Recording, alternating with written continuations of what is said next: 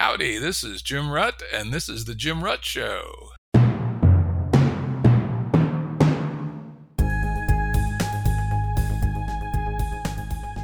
Listeners have asked us to provide pointers to some of the resources we talk about on the show. We now have links to books and articles referenced in recent podcasts that are available on our website. We also offer full transcripts. Go to jimruttshow.com. That's jimruttshow.com. Today's guest is Greg Thomas. Greg is CEO of the Jazz Leadership Project. He curates and facilitates business workshops and humanities programs for a range of organizations, including JPMorgan Chase, Verizon, the NYPD, TD Bank, and Google. He's written on jazz and democratic life for Arrow, New Republic, The Root, New York Daily News, The Developmentalist, and his own blog, Tune Into Leadership. Greg's a senior fellow at the Institute for Cultural Evolution and an advisor to the Consilience Project, as am I, right? He's also a co-producer of the annual Shaping an Omni-American Future event. And Greg has lectured at institutions such as Columbia, Hamilton, Gurion University, and Harvard, right? And I normally do not mention people's ethnicity on the show because usually it's not relevant. But in this case, I am going to mention that Greg is a Black American, grew up in Brooklyn, New York, has family roots in Georgia, and currently lives in Connecticut. Welcome, Greg. Thank you, Jim. It's great to be on your show. Thanks for inviting me. Yeah, Greg, actually, you invited yourself, right? Greg reached out to me and suggested, let's do a chat on, he suggested a title, Untangling the Gordian Knot of Race. And I looked into his materials briefly. I said, I think this guy's got some things to say, so let's have him on the show. So it's great to be here. And, one of the things I enjoy, frankly, about my show is I do a fair bit of research for each show, on average about 10 hours. And, I listen to actually, I often don't listen to podcasts. I get transcripts of podcasts, read them, et cetera, read articles, et cetera, and just track down things, right? And one of the things I love about my research is discovering new authors that I didn't know about. And as I was doing my research, I stumbled across a guy named Albert Murray, right? Never heard of him. How could that be? How could I not have ever heard of Albert Murray, as it turns out? And I'm currently reading his book, The Omni-Americans. And I got to say, wow, this guy is great. There you go. I'm so glad to hear that. If I can be an introduction to Murray, I will have done some good in the world.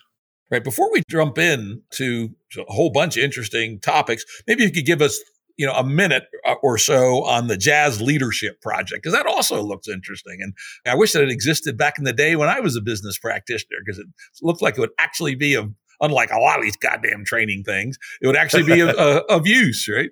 Yes. Well, the short version is that the Jazz Leadership Project is a business run by myself and my partner and wife, Jewel Kinch Thomas.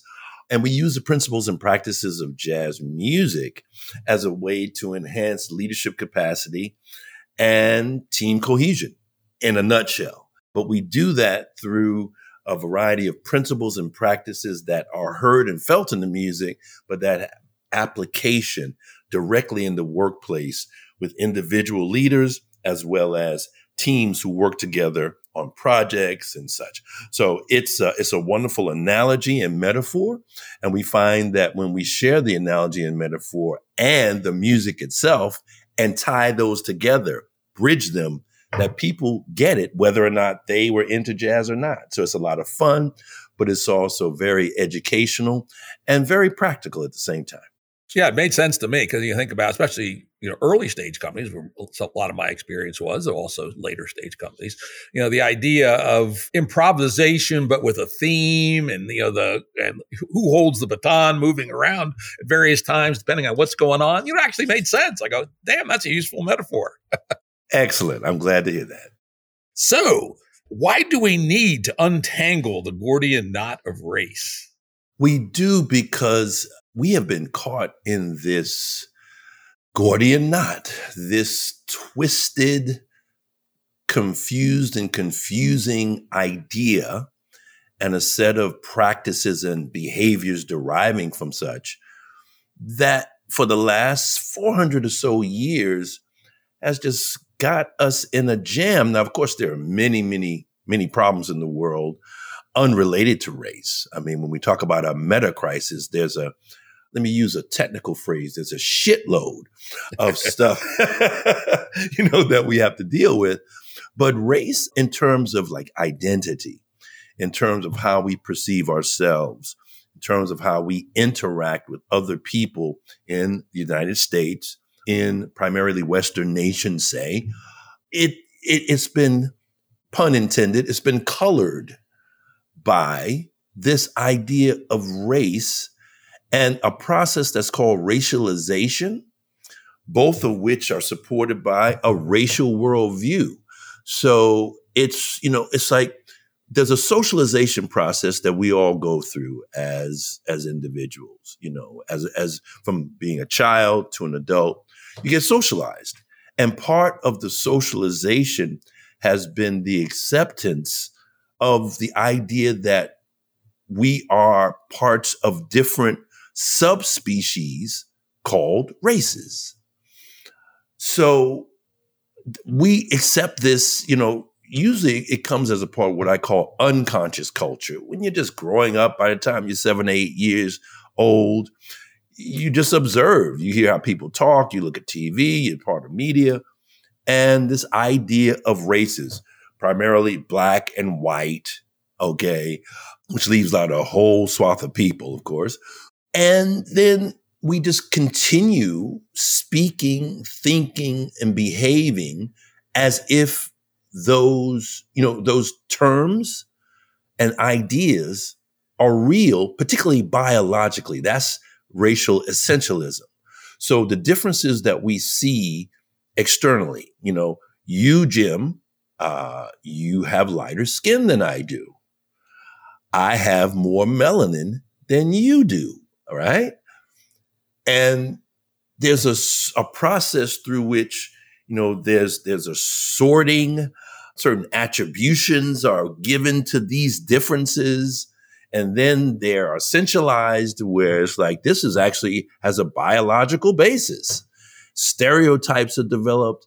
And then people actually believe, think, and behave as if these differences, which are based on, in part, phenotype, are real and are more important than the things we share in common. So when we untangle this Gordian knot, when we look at the actual history of this, when we look at how false it is, how it's a part of what my late friend Stanley Crouch called the all-American skin game, the decoy of race. If we can take a look at it without getting caught up in so many of the traps that when we talk about this topic, there are a lot of traps. There are a lot of dead ends that we can go down. And I've been thinking about and writing about this for some decades now. And I just think that we need to, face it. We need to face that what we call racism is actually tied closely to the very idea and concept of race, the process of racialization, and a racial worldview, which basically, if you think about John Vervaeke's basic definition of worldview, he says, worldview is it's kind of a guide or guideline for how we see the world and how we act and behave in the world as agents. So if we see the world through the lens of race, then it's like, well, the world is made up of these races, and therefore we act and behave based on that. And it's a bunch of malarkey, man. I've been amazed at that. I mean, I learned the biology relatively early that the differences between the races are tiny compared to the differences within the races, right? Exactly. And I guess I was, frankly, I grew up in a fairly racist place. My dad was a DC cop. He and all of his buddies were terrible racists. And I used to argue with them all the time and say, why do you hate black people, right? And then I tried to drill into it. And I'd cause their heads to explode because they didn't actually have any good reason, right? And it was clear to me that it was one of these asinine distinctions. And then I later learned that it's surprisingly recent historically, at least the black-white thing, right? Very much so. That's right. You go back to the Greeks and the Romans, and while they hated everybody who wasn't a Greek or a Roman, they didn't hate Black people any different than they hated other white people. In fact, they had great respect for Hannibal, right? The military man and other people. Mm-hmm. And best I can tell, and I don't know what your thoughts on this is, as far as I can tell, it may well have been the slave trade, that produced this, because the Christianity, Catholic Church still at that time, forbid, in theory, slavery of fellow Christians, right? And even when Blacks then became Christians, which many of them did, they had to kind of come up with this sleazy story that somehow Blacks were not full humans to allow slavery. That is so true. That's a part of it. I mean, so there's... I think it's a big piece of it. Yeah, that's a religious dimension where they looked at the story of Shem, Ham. Shem and Ham, yeah, it's all. I mean, that's just after the fact bullshit to justify to justify slavery. The fact that supposedly you weren't supposed to enslave fellow Christians, but it was too profitable, so they had to find some fucking bullshit excuse, essentially, right? Well, there you go. I mean, that's true, and this is why the Fields sisters, Barbara and Karen Fields, in their book Racecraft, they actually argue that racism existed before the concept of race. And those two things, so you have this practice where, if you start with 1619, which has become a very controversial year in the last few years because of the 1619 project, but that's when you had the first shipment of 20 African enslaved people who came to these shores. If you start from there, you actually have a group of various people who were indentured servants, and they weren't all so-called Black people. I mean, you had people from different European nations and different parts who were working under that status.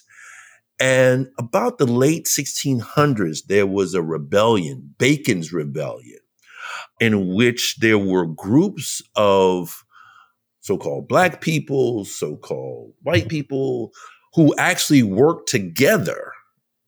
And there were folks who didn't like that.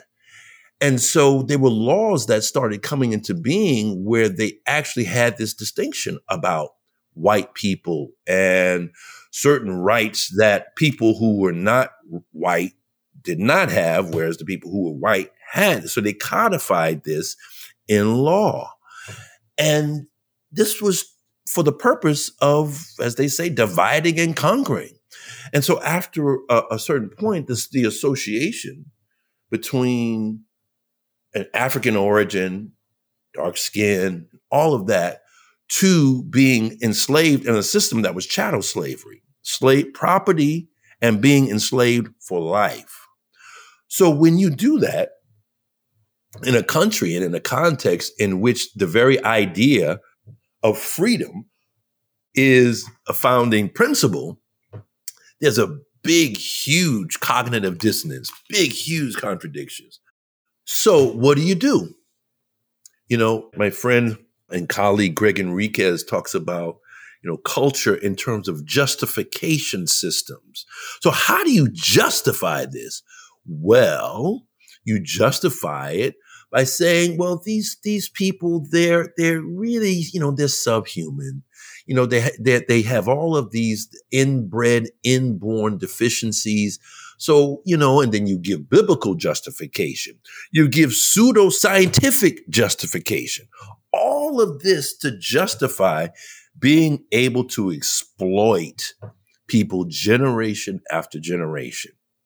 So, that's what actually happened historically in a nutshell.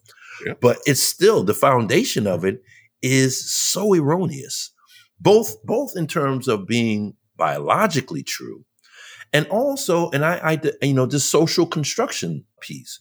There's for us to go beyond, to transcend race, we're going to have to kind of deal with some of these terms and ideas first before we can move beyond it. That's why it's this process of untangling.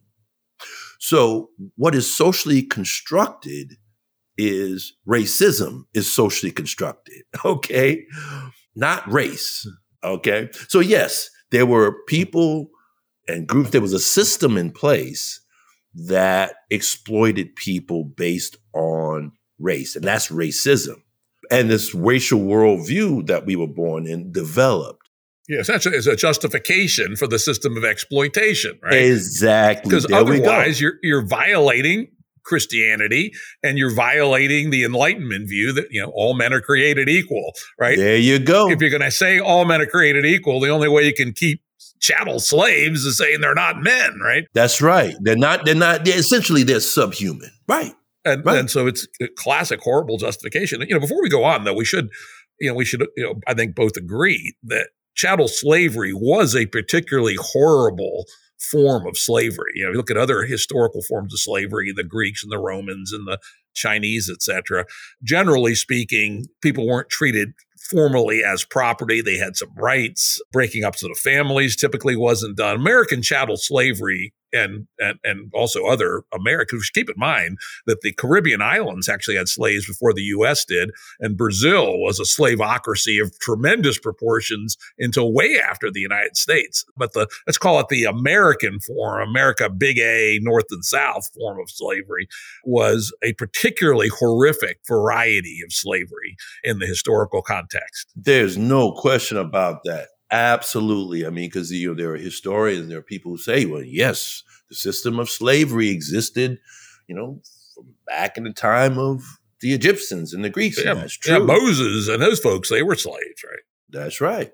So, but you're right, chattel slavery, where you are literally property that can be bought and sold, families broken up, beaten, and exploited for your labor, and you are born with that status. That is a particularly horrific and brutal form of slavery. We definitely have to acknowledge that. At the same time, and this is where some of our anti-racist activists and academics fall down on the job, in my estimation, you have counters to that system all throughout the same history.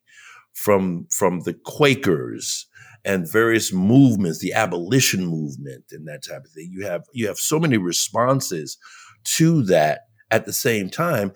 And the irony of the very ideas from the Enlightenment being the basis upon which those movements are based, and a system in the United States where you can have redress and address these ongoing problems within the very system of government. So as, again, Stanley Crouch would say, you used, there's a lot of blues attendant to, the American government and the history of the American government. As we said, it was codified into law in legislation. Supreme Court solidified it and crystallized it, with the Dred Scott decision and such. At the same time, it's those very ideas of freedom that inspirited and inspired people to fight against that. And in time, for it to be abolished, that also has to be acknowledged. And I think that's a hugely important point. People point out that's very, very common today to talk about the hypocrisy of the slaveholders who wrote the Declaration of Independence. And that is true. I mean, many of the signers of the Declaration of Independence were slaveholders, right? That's right. However, they did say those magic words, all men are created equal. And over time, and it took a long time, and a lot of the things in between were pretty fucking terrible. The post-Civil War Jim Crow era. I mean, that was a gross reversal of what should have happened. But to your point, the Enlightenment principle, all men are created equal, did provide an opening that eventually, took too long, but eventually allowed people of good faith to realize that this is all fucking wrong shit, right? And no doubt. And no other society has ever done that, really, right?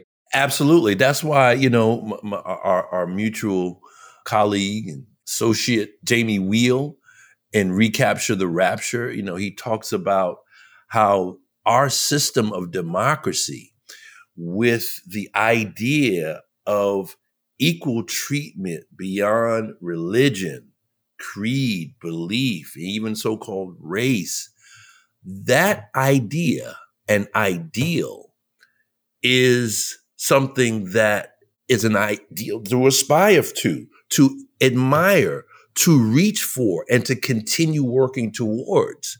He calls it the infinite game based on James Carson's finite and infinite games. It is. And without that aspiration, without an understanding that we live within, in the United States and in the West, a system of government and governance that, at least in theory and aspiration, is democratic and is an open society where you can have free enterprise. These are powerful ideas and practices that we can't just willy-nilly throw away, because whatever, Zach Stein talks about being in a time between worlds, but whatever the world that comes after this one that we're in, there's going to be changes. There's going to be changes in all types of systems. But I would say that certain fundamental rights, the freedom of speech, the right to associate, these fundamental, classically liberal values are kind of foundational for whatever comes beyond that. Wouldn't you agree? And wouldn't you say that that is also connected to the idea of game B? I agree that, and of course, to some considerable degree, the ideas of free speech are under fairly serious attack right now. That's the truth. Well, let's go on to that first. Before I do, I want to do a little sidebar to tell a personal story. You mentioned Sure. Stanley Crouch, and I have a love of Stanley Crouch, a huge love of him. Back in the 80s, I was still a fairly conservative Goldwater Republican, right? And for one reason, which was anti-communism, and I will stick with that, God damn it. And after 1992, I left the Republicans because I did not like their homophobia, their nativism, and the implicit racism in things like Pat Buchanan. And so I switched. Never became actually a Democrat, but left the Republicans. But anyway, back in the 80s, when I was still pretty hardcore Goldwater Republican, I used to sneak and buy copies of the Village Voice for one reason, which was to read Stanley Crouch. And here's another thing. I don't know if I've ever told anybody this, my wife. In 1992, after I sold my third company, I took 2 months off. Then we got back into the world. I seriously considered reaching out to Stanley and offering to hire him for me to go up to New York for 3 months and spend 2 hours a day with him to teach me all about jazz. Oh my God. You never told anyone that? That's wonderful. He would have been the one to do it, I tell you. I figured 2 hours a day for 3 months and have him just play records and talk to me. And, if he talks anything like he writes, that would have been the most amazingly fun thing. Amazing. Because to my mind, he was like an H.L. Mencken of the late 20th and early 21st century. That's a good way of putting it. And the thing is, let me tell you something. He was a friend. And he was a great storyteller. So you would have had a rip-roaring time. I can tell you that. Yeah, and I've always regretted not doing that. Because, I do know a little about jazz, my wife a lot more. But I will say, the kind of jazz that I'm comfortable with is very standard mid-50s jazz. If I have a saint in jazz, it's Coltrane, right? But I also like Miles Davis, Sonny Rollins, Thelonious Monk, people like that. But I'm sure I know there's a lot more to jazz than those classic guys. But when I want to listen to jazz, that's what I generally want to put on. But I would love to have been able to explore jazz with a raconteur master like Stanley Crouch. I hear you. The 50s, as far as jazz, the mid 50s to the late 50s is a sweet spot in the history of jazz music. Some call it a golden era, where you had a confluence of just the greats and great styles of jazz were all present at the same time, from Louis Armstrong, the paterfamilias of jazz, the father of jazz, to Duke Ellington and Count Basie and their orchestras, to the style called bebop that came in the 40s with Charlie Parker and Dizzy Gillespie and Bud Powell and Max Roach and Thelonious Monk. But then after that, you had various styles that flowered, hard bop, cool jazz, modal jazz. You had all of those going on at the same time. So that's a wonderful period. That's a sweet spot of the music.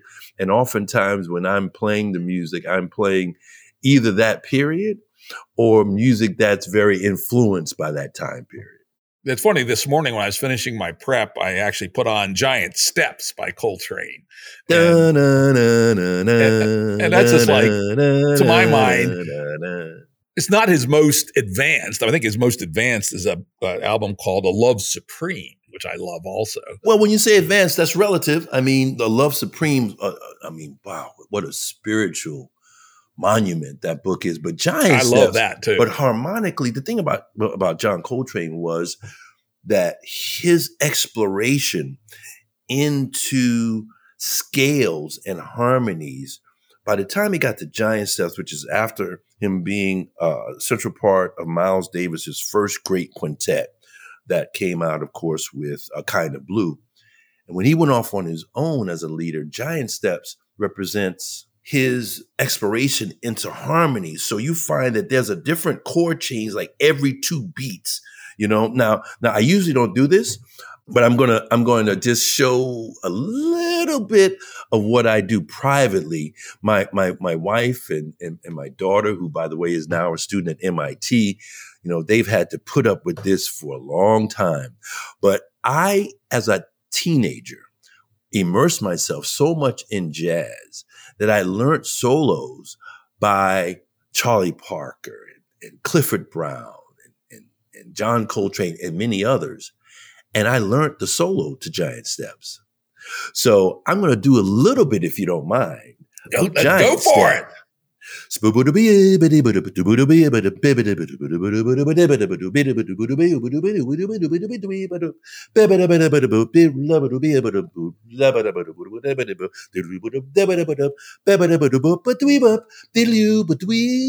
And I could continue. So this is a little bit of his solo. That's great. I guess before we move on, then later, under my wife's influence, actually, because she's much more adventurous musically than I am, I did pick up 2 other jazz people. One from the very earliest period, Django Reinhardt, and now we listened to him a fair bit actually. And then at the other end, Keith Jarrett, we actually saw live in Boston one time. That was really quite an experience. Oh yeah, Django, master of guitar. And Keith Jarrett, I mean, he had one of the, first of all, what a virtuoso as a pianist. On the piano, man. Oh, unbelievable, right? And his jazz trio for decades was one of the greatest ensembles in the music. Absolutely. I love it. And when I do workshops, sometimes I use an interpretation of his trio, by his trio, performing All the Things You Are. And it's just fabulous because it shows the swing, the flow, what we call the ensemble mindset in jazz that we apply, in Jazz Leadership Project. Keith Jarrett, he was wonderful. Indeed. All right, let's get back to our topic here. Let's move on to the next topic that I have on my topic list. And that is a term you use a fair bit, is that you feel that it's time that we learn to transcend race. And you put together an essay, which I found very interesting, called Why Race-Based Framings of Social Issues Hurts Us All. Tell me where you're going with that. I hear you. Yeah, I think a goal and an aspiration should be to move beyond or to transcend race, racialization, and a racial worldview. We do that, and we've gone a long way to addressing and resolving the problem of racism itself. Now, to be frank and to be mature, in-group, out-group dynamics will most likely always exist among human beings. And bigotry, to one extent or the other, will very likely always exist among human beings. But it doesn't mean that we have to base those on the idea, a false idea of race. So it's an aspiration for us to move beyond being confined in terms of the way we look at ourselves and others by these ideas. And so I would say transcending race, to use an integral term, like you want to transcend race, but include culture, because culture is real. Culture is very, very real. And that's my emphasis. It's one thing to say you want to take away or move beyond something, But how do you do it first? And what are you going to embrace in place of it? And one of the great things for me is culture, cultural expression. You and I have been talking about that. We've been talking about that by talking about music. And as we talked about different artists that we loved, okay? Now, they happen to be mostly Black American as an ethnic and cultural term, as I use that. You could also say Afro-American. But there are many, many great jazz artists from other cultures and cultural groups and ethnic groups. I mean, many. And that's one of the things that, for me, has allowed me to actually move beyond considering race. When I was a teenager, I immersed myself in the music, and I did it based on what I heard and what I loved. And I didn't allow a false idea of race to confine what I listened to. So I fell in love with Dave Brubeck's quartet and Paul Desmond's sound on alto sax. I fell in love with a saxophonist named Zoot Sims, who's part of a school of tenor saxophone playing derived from Lester Young. I love Zoot. I fell in love with Phil Woods, who, after Charlie Parker, one of the great post-Charlie Parker saxophonists of all time, one of the greatest saxophonists of the 20th century. None of these people are classified as Black, but they touched my soul. So when I got to college, I went to Hamilton College in Central New York from 1981 to 1985. So when I went to Hamilton, I started learning details about the slave trade and Jim Crow, things that I only had an inkling of starting in high school, not just through what we studied in high school, but by seeing programs like Roots, Alex Haley's Roots. That had a strong impact on me in high school. But when I got to college, I really started delving into it. And these feelings of close to hatred started coming up.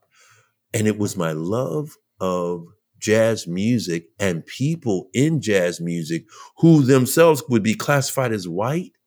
And also, frankly, my love of European Western music, European, I should say, classical music, what's called classical music, concert and chamber music, that allowed me not to go over the cliff of racial hatred.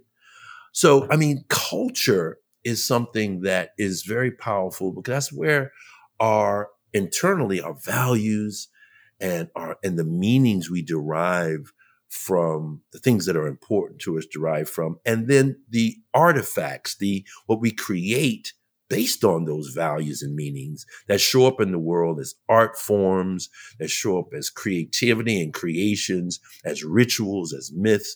All of those things are very important parts of human history. And we can look at those as a much stronger basis and index for human motivation, behavior, and aspiration than a bullshit idea like race. Yeah, and when I was reading Albert Murray, the Omni-Americans, he makes that point that American culture, yes, it derives from English culture, sort of, but man, does it have a lot of ingredients since then, including the American Indians, and certainly he calls them the mulattoes, right? The black. Well, yeah. Well, I think what did he call? Yeah. So it's a mixed. Frederick Douglass would call it a composite. I mean, Albert Murray, who you mentioned several times, was a mentor of mine directly, as he was for Wynton Marsalis, one of the world's greatest musicians and artists, and the gentleman who runs Jazz at Lincoln Center as artistic and managing director. In fact, as we're recording this, I just was with him here in Connecticut. He was playing at the Ridgefield Playhouse. I went to see him. We were hanging out. And then on my blog, Tune Into Leadership, I just had a piece on that experience. And so Albert Murray was central to both Wynton and myself, and his thought is foundational.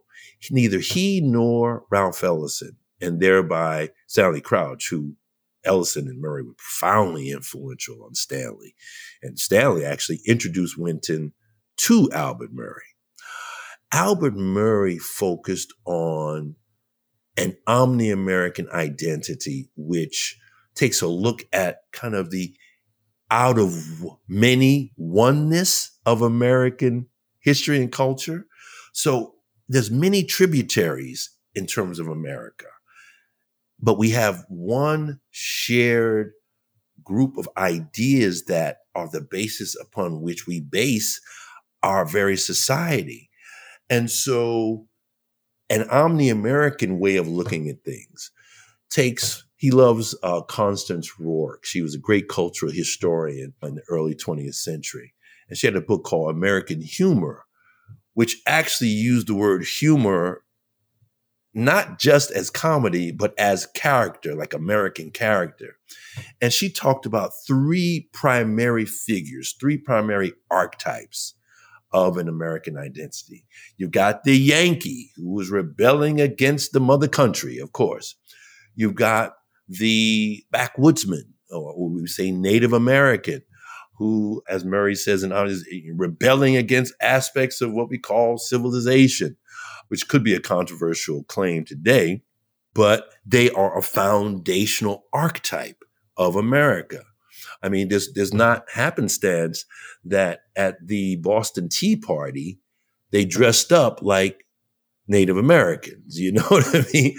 And then, of course, there's the Negro American, an archetype of improvisation and other qualities. So those three types, based on Constance Rourke's work, are fundamental to what Murray called Homo Americanus. Okay, three foundational types, which is a variation and extension of Homo Europaeus, which he said was a combination of Greek, Roman, and the Judeo-Christian heritage.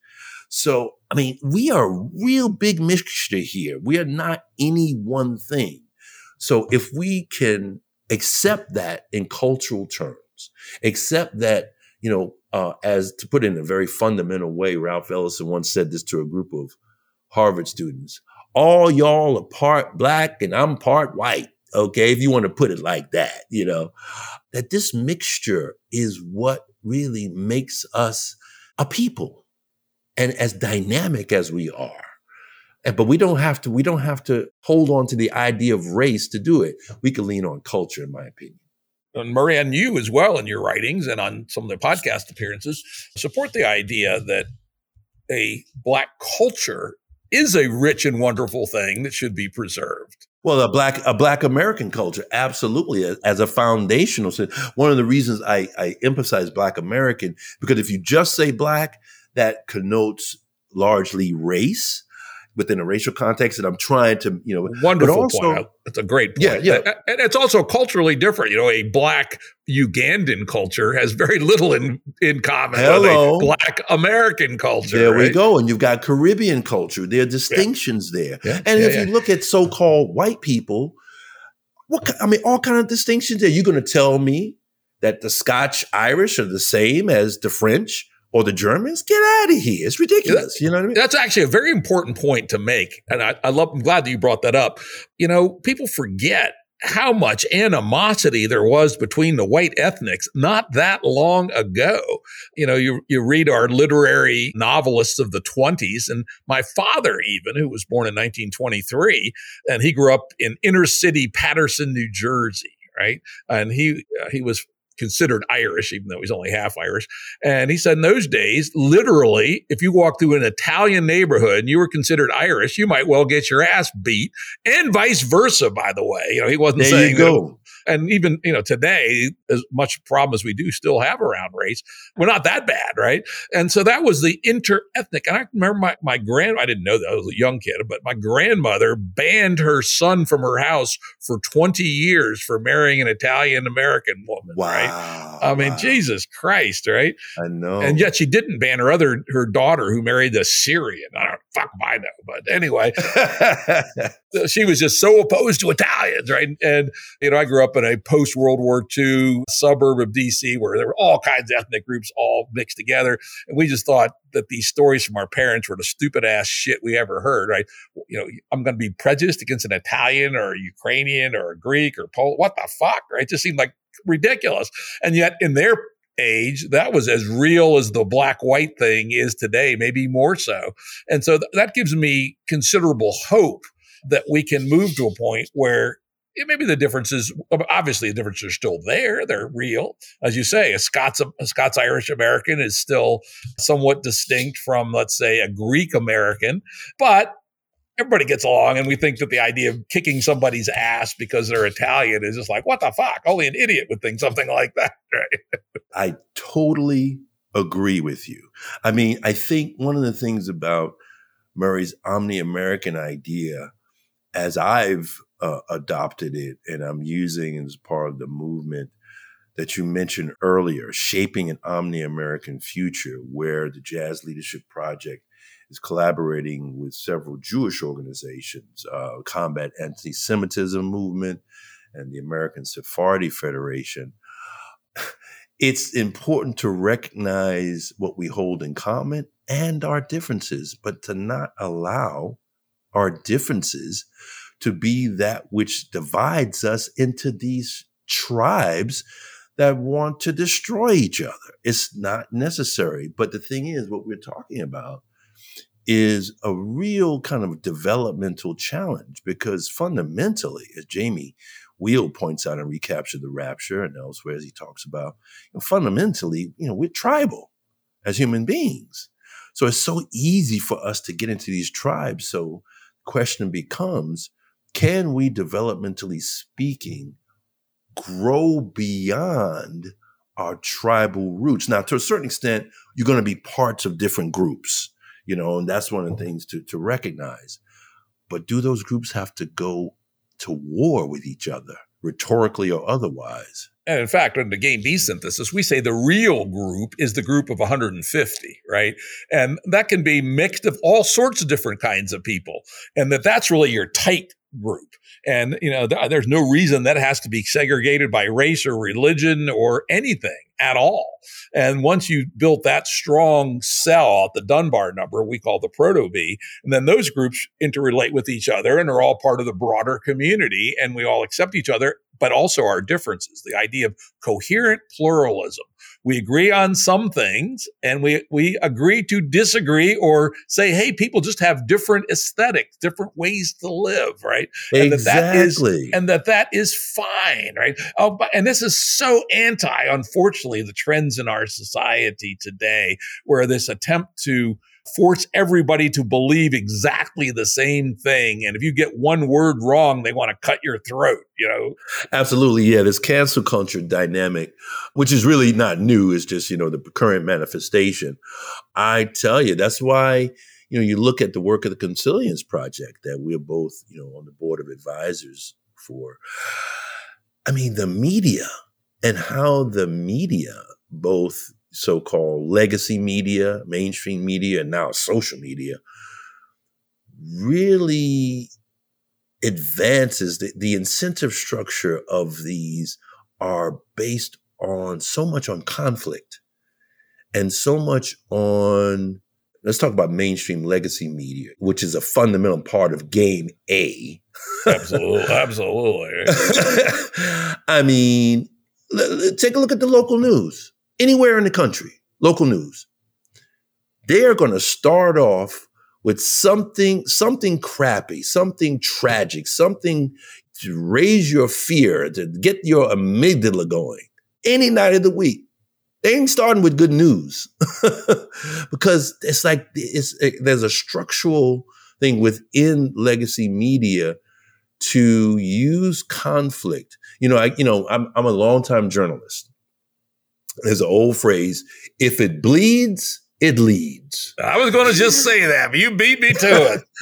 And of course, we know that grabs your dopamine reactions, right? This is how we are hijacked by highly emotional material, whether it's relevant or not. The story, and you look at these, why do I need to know about a car wreck in Utah? I don't, but I happen to kill a few more people than usual. So therefore, they decide they have to throw that out there just to grab more eyeballs. Absolutely. And now let's take it back to race.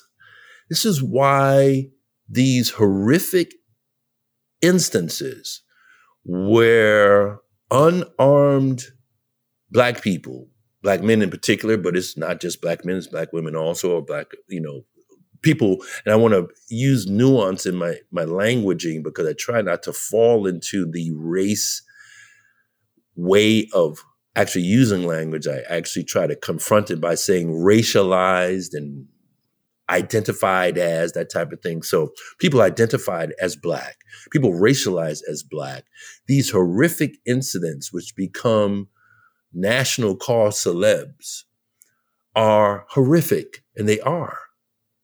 But when you look at the actual statistics of police killings of American citizens and how many are of color, there's not that much, and this is the work of Roland Flyer, there's not that much of a numerical distinction between Blacks and whites. Where the distinction comes, and this is also Roland Fryer, is in the use of force with people who are racialized as Black, that's important to recognize. But getting back to the media, you have instances that are very similar to the ones that become cause celebs that happen to other groups, but you don't hear about them nearly as often. Why is that? Because I think there's an inherent bias in legacy media to reinforce and leverage for profit this whole racial dynamic. And it's really messed up because when you're talking about the media, this is the window through which we see things that's happening in the world. And so the media is a big problem in this also. Yeah, and it's a bigger syndrome here. I mean, you mentioned in one of your essays, and frankly, I've read both of these books, and the ideas of Ibram Kendi and Robin DiAngelo are part of this, both New York Times bestsellers, referenced constantly. They're part of this broader syndrome. What's your take on those two thinkers in particular? Yeah. There are distinctions among them, but I think we can talk about them together in that they are both, best-selling authors. You see these lists of books that folks should read, after George Floyd's murder, and they're invariably on them. I mean, I agree with John McWhorter that Robin DiAngelo's book on white fragility is just a bad, poorly written book, but there's more to say about that. I'll give you more specifics. And Ibram X. Kendi, I guess he had the right title at the right time, How to Be an Anti-Racist. And that becomes a bestseller also. But frankly, both of these thinkers, and I know this is going to really sound like I'm disparaging them, but if you put it in grade terms, I mean, these are like, frankly, junior high school to high school level thinkers, in my opinion. I know that Ibram X. Kendi has a PhD in history and has written, a book on history. I've read that book also. But when you get to their ideas as far as anti-racism, it is so, the people we've been talking about, we mentioned Albert Murray, Ralph Ellison, Stanley Crouch. I mean, these people shouldn't even be mentioned in the same sentence, really, because their ideas are just so simplistic and so ungenerative as compared to these really great thinkers and writers of the 20th century. Take Robin DiAngelo. I mean, one of the things that I've thought for a long time, Jim, is that, okay, if we're going to move beyond race, if we're going to transcend race or embrace what someone whose work I very much appreciate and have learned from, Dr. Carlos Hoyt Jr., he wrote a book called The Arc of a Bad Idea, Understanding and Transcending Race. And in it, he talks about a non-racial identity, that there actually are people, and he in the last part of that book, he profiles many of them who just do not consider themselves in racial terms. They just don't. And they are a group of people who say, well, I just don't buy into that.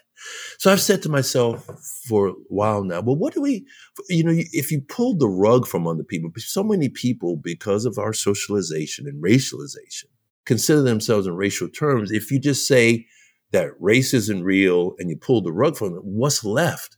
And I've always thought that ethnicity is something that people could turn to, not becoming ethnocentric, no, but people have an ethnic background. You mentioned your own. I consider my own Black American heritage an ethnic and cultural identity. But Robin DiAngelo says to people who are racialized as white, don't even try that. Don't try to go to ethnicity. No. You're white. And if you're white, you're culpable, you're guilty. And the best thing you can try to do is become less white. Okay. So, when I read that book, I said, this is a mean, bad person. I mean, she's sadistic, literally, right? And I was also wondering, what would a Moldavian make of this, right? A Moldavian is a white person living in the land between Romania and Ukraine, right? And, the Moldavians had no involvement in colonialism, slave trade, or anything, right? And what would a Moldavian make of this, right? I hear you. Yeah, it's very, very American-centric. And David Fuller, founder of Rebel Wisdom. Yeah, good friend, a wonderful fellow. Absolutely. He one time, and I really appreciated this reference, he called Robin DiAngelo like Nurse Ratchet of One Flew Over the Cuckoo's Nest. I think I love that. It's perfect. Yeah, isn't that perfect? On the other hand, I did find Kendi's book, How to Be an Anti-Racist, much more charming. I mean, Oh, absolutely. Because he's telling his personal story. His personal story was really quite moving, and his brutal honesty about himself was like amazing. On the other hand, his basic formulation, I go, he just made it up. No evidence, nothing. It was essentially a linguistic move rather than a scientific move. I hear you. Yeah. I'm glad you make that distinction, because I would agree. I mean, his personal story, his own evolution. But again, that's where we go to the whole developmental piece. Is that the end of the evolution? I say no. No. I mean, okay, let's just take some of his basic ideas. Anti-racist. Okay. I could say that, okay, you're against racism. Well, I'm against racism too. But his particular formulation of being an anti-racist still accepts race as a concept. And in fact, it further reifies race as a concept, as does Robin DiAngelo.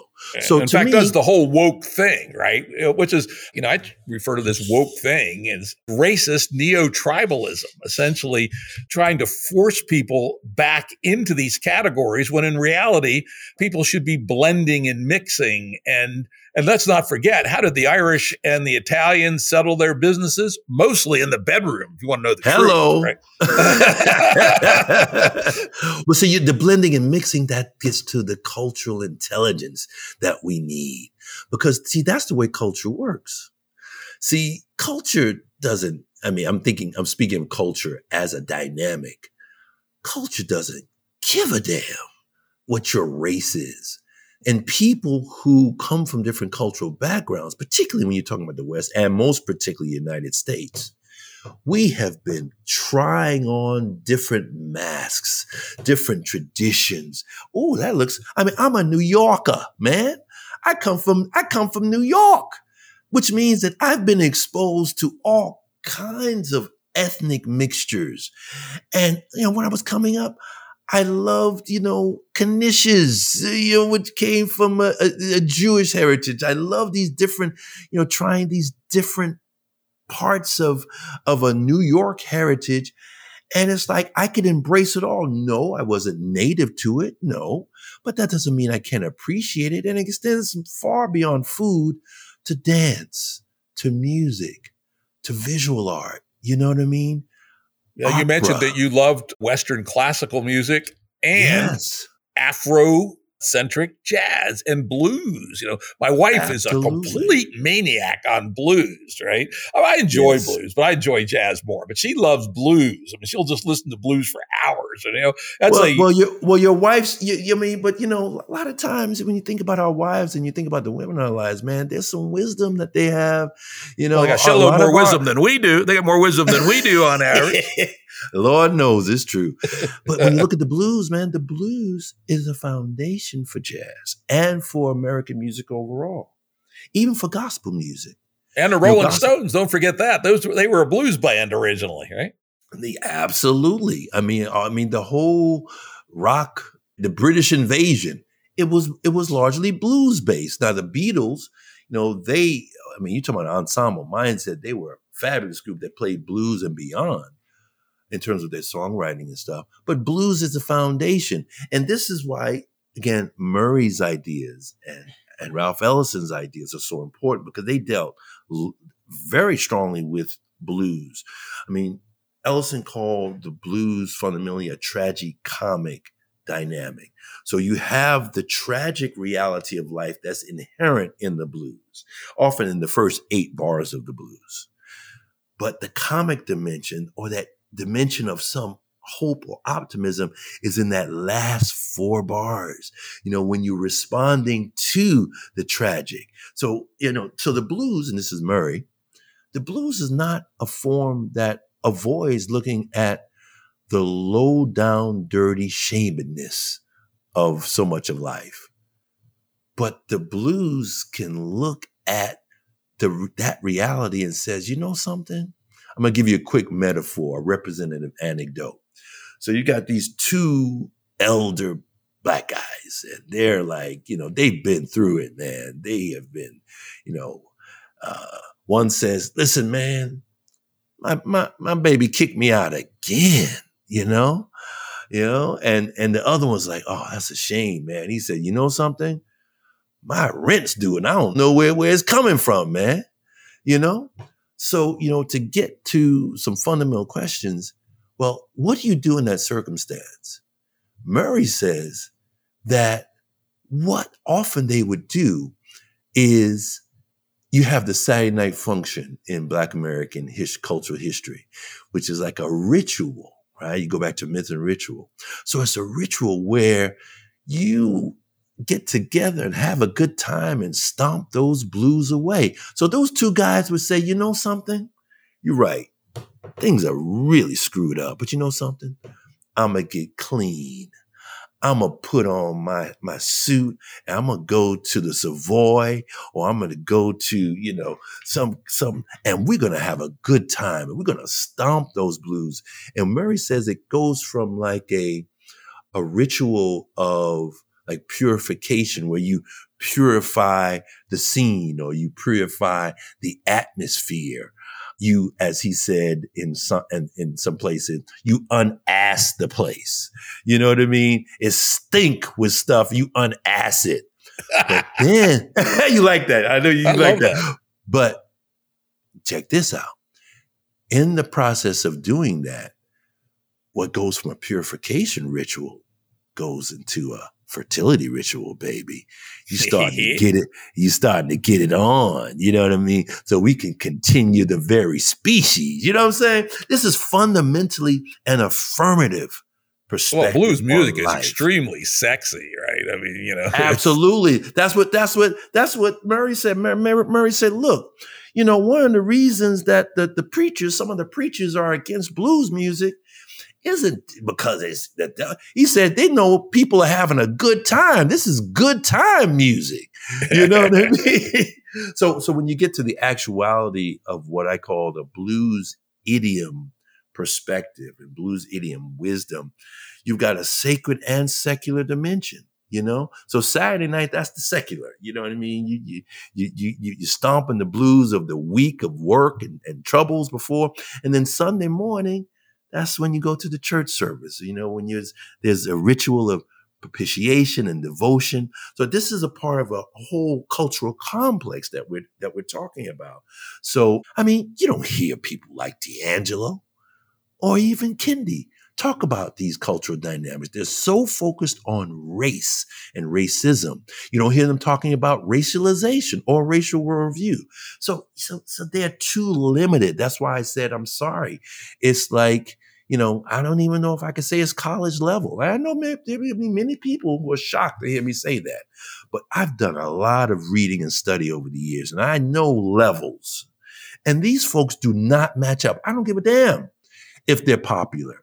I don't give a damn if they're on all of these lists that you're supposed to read if you want to be an ally. They are too limited in their vision and in the solutions that they propose. That is not the way to go. Yeah, the other issue that I find with this broader phenomenon called woke is something called strategic essentialism. It's very hypocritical, right? It's to pretend that we should be essentialist about our ethnicities so that we'll have more power to fight for, spoils in a racialized or ethnicized or genderized fashion. And when I think about that, I said that sounds like Lebanon to me, where you end up with every faction fighting each other to the death in the name of the faction.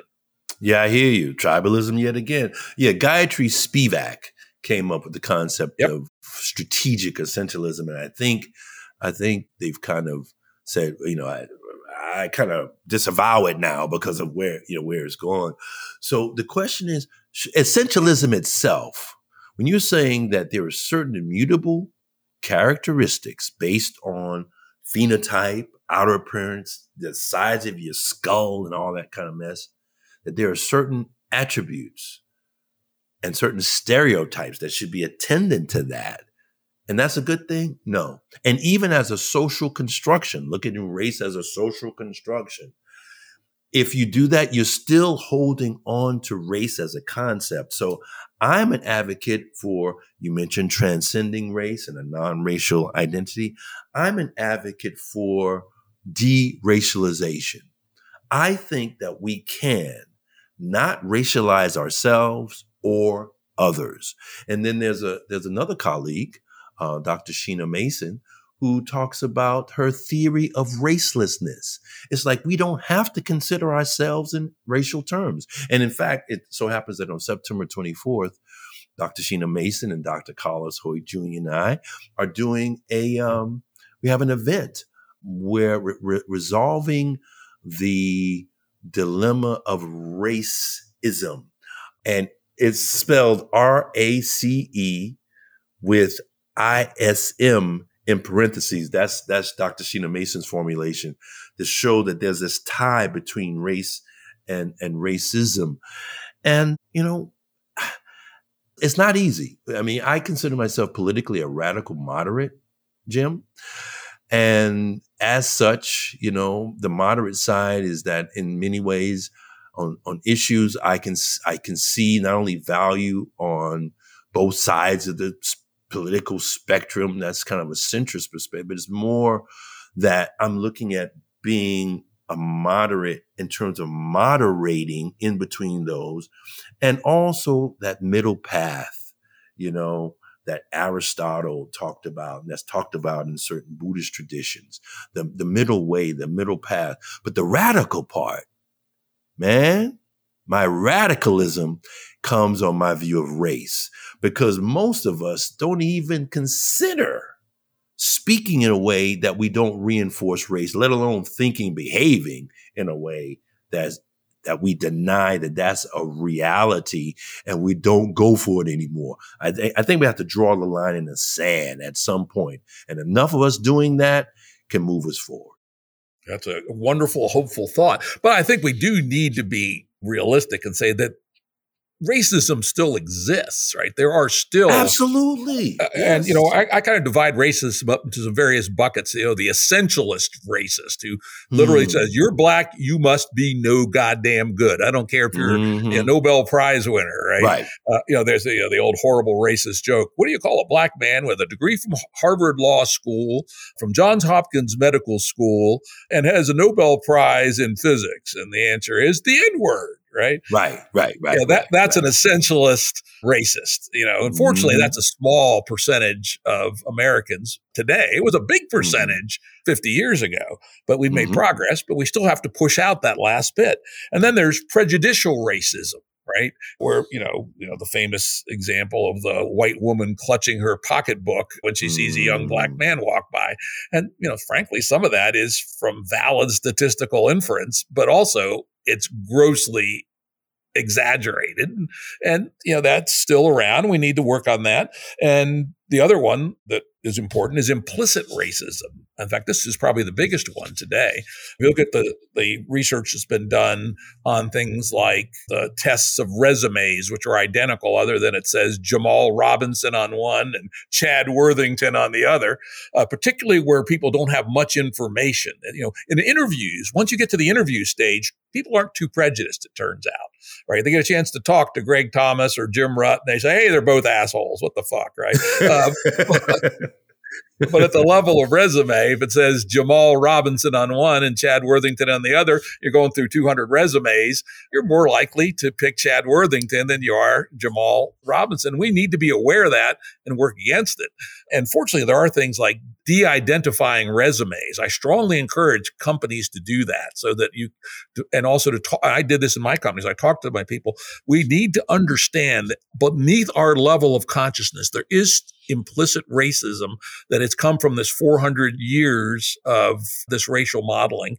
And we may reject it consciously, and I hope we all do, but it's still there. And we should be aware of it. And there is still such a thing as structural racism. I give a very simple example of one that's not very controversial, but it's just an example of many others. Imagine a small business that's been in business for 50 years, say doing electrical work and home repair. And it's, got 100 employees or something, but it only hires by reference from current employees and not for a racist reason. But, hey, it's a Southern company and 50 years ago it was all white. Guess what? Those references are going to be mostly all white. And so the company's still mostly all white, even though there's no racist intent. It's a classic example of structural racism.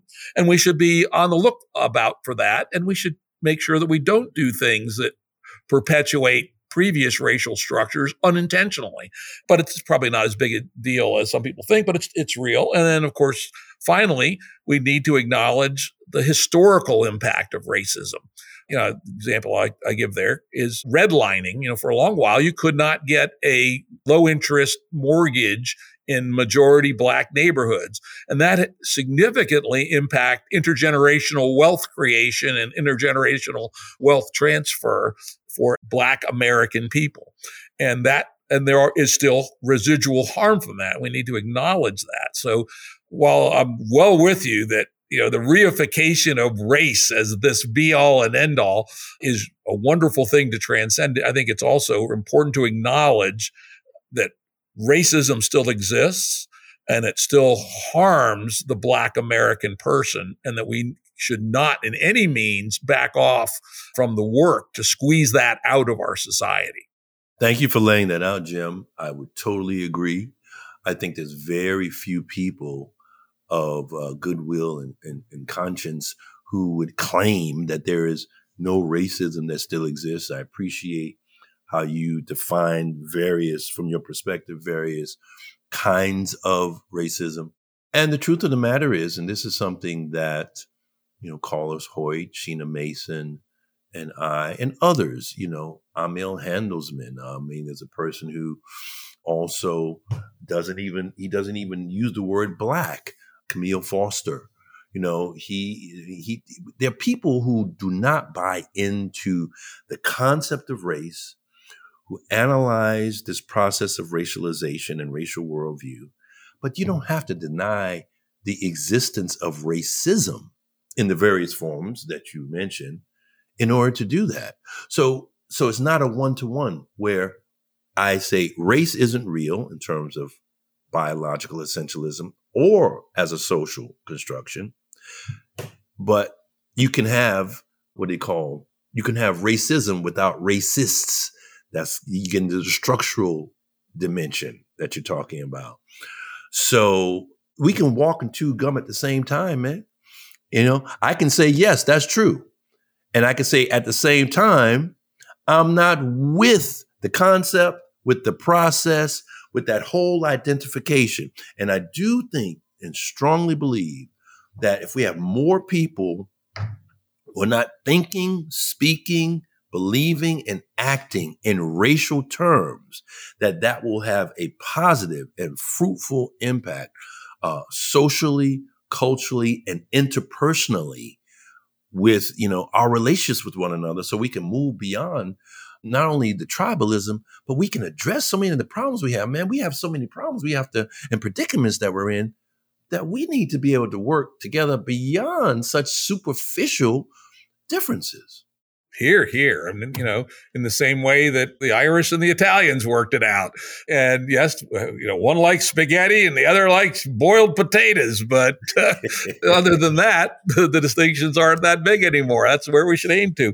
We're getting close to our time now. One last topic, which I think I really don't know what your perspective on this is, but because we have talked about art so much and music in particular and culture as opposed to race, which is such a nice distinction, a very controversial topic. It produces hurt feelings and shit storms on Twitter and everything else, is something called cultural appropriation.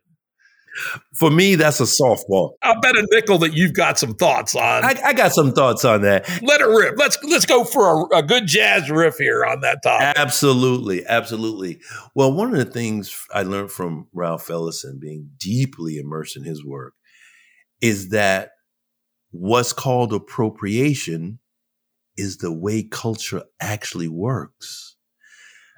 If you think back to people, think back to ancient times.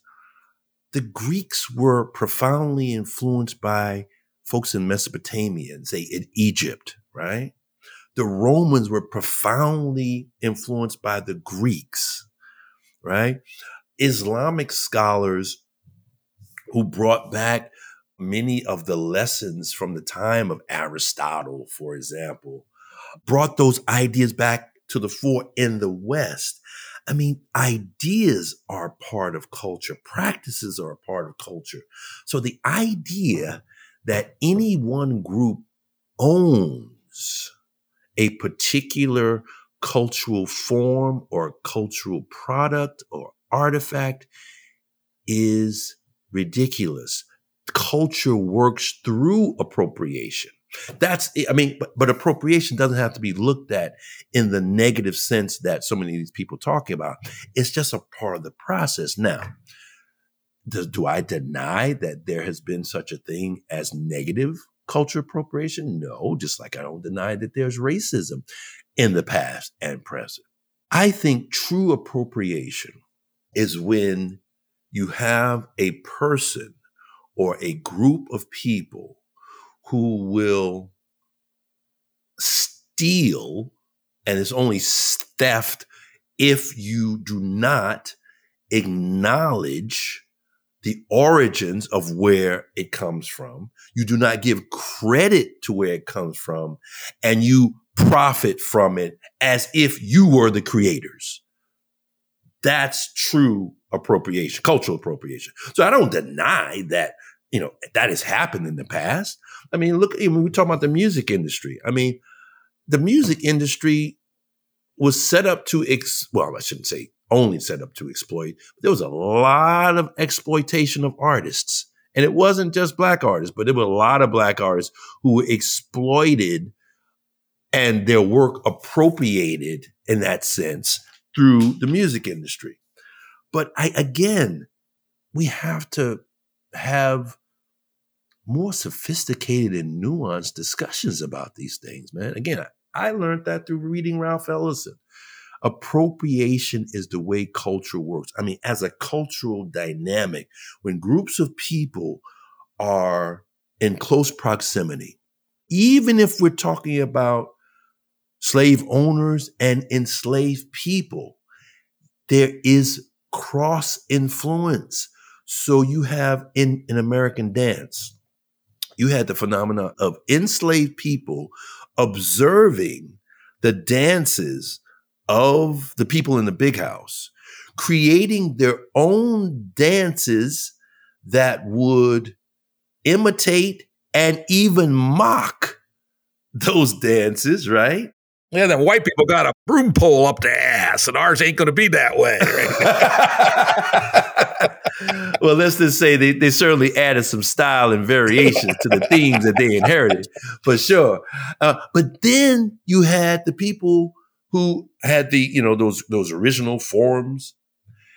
They would see the folks in the fields or in the outhouses, just when they had their own time to be amongst themselves, imitating those dances, and then they started imitating the imitation.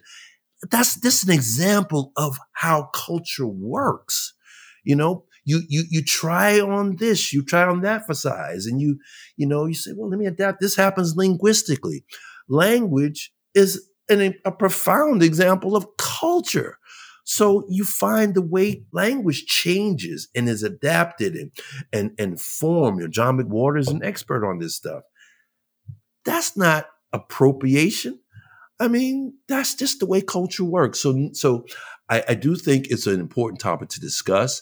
I think it's unfortunately too simplistic in the way so many talk about it, particularly, young people who are, college age, who are inheriting certain ideas from postmodernism, say, in reaction to modernism.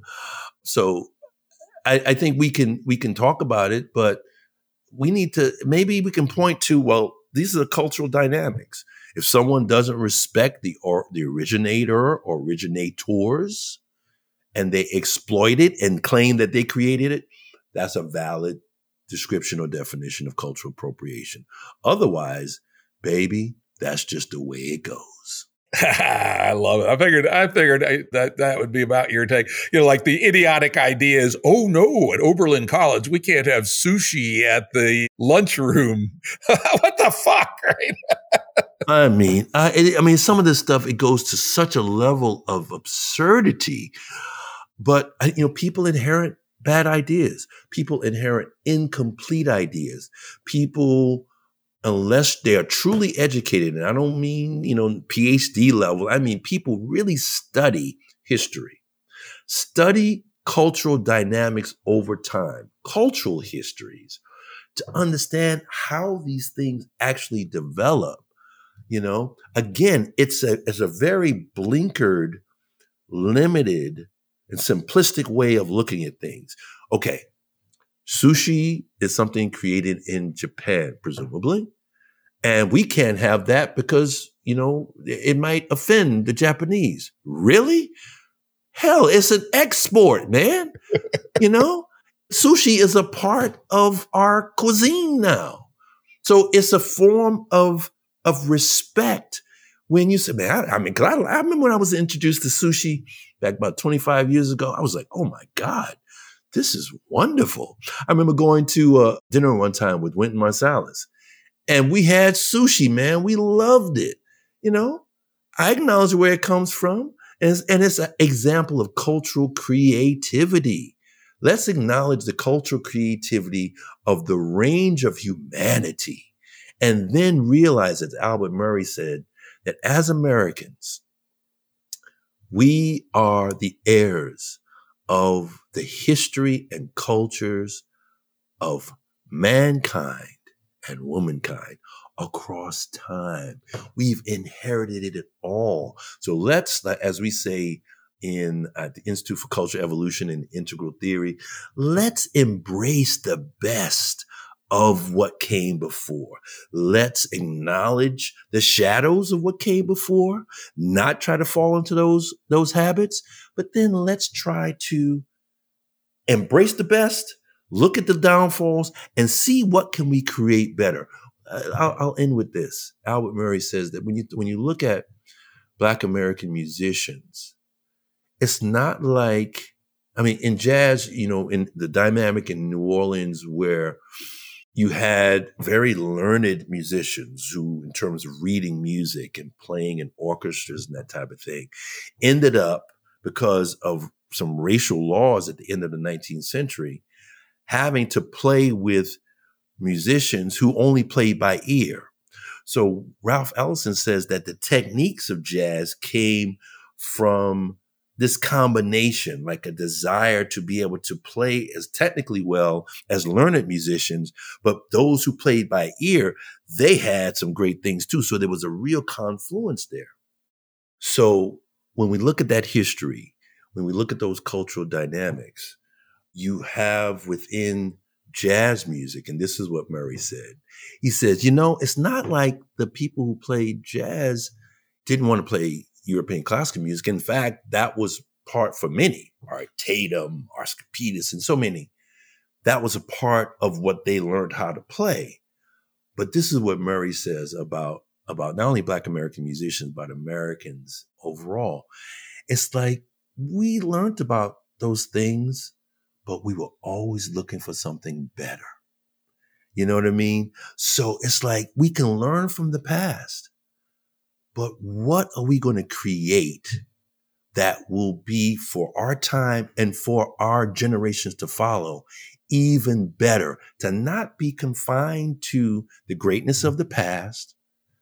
What can we do to search for something even better, even more generative, even more fruitful, to gather around and strive for? You know what I mean? So it's a combination of like foundations. We have certain foundations that we get from the past, but baby, we got to look for something better because we know we're in a mess and we need enough of us to be leaders and to be out front with a new set of ideas and a new set of ideals influenced by the best of the past, but that is forward looking so that we can get out of this poly and meta crisis that we're in before it's too late. Because boy, there's a lot of work to be done. And I thank you, Jim, for your part of doing that work from your perspective through Game B, for example. Well, thank you, Greg, for an extraordinarily enjoyable, wide-ranging, and I would say very hopeful perspective on our situation. And it's a bit of a predicament, but I remain an optimist. The human race has gotten through worse things than this, and if we keep in good faith working with each other as fellow humans, I think we're going to make it. I think so too, man. I agree, and I consider myself a tragic optimist as a blues man, so I agree. I love it. We didn't get to a lot of things on my topic list, and maybe we'll have you back on again and talk about them. I'll be glad to. Audio production and editing by Andrew Blevins Productions. Music by Tom Muller at modernspacemusic.com.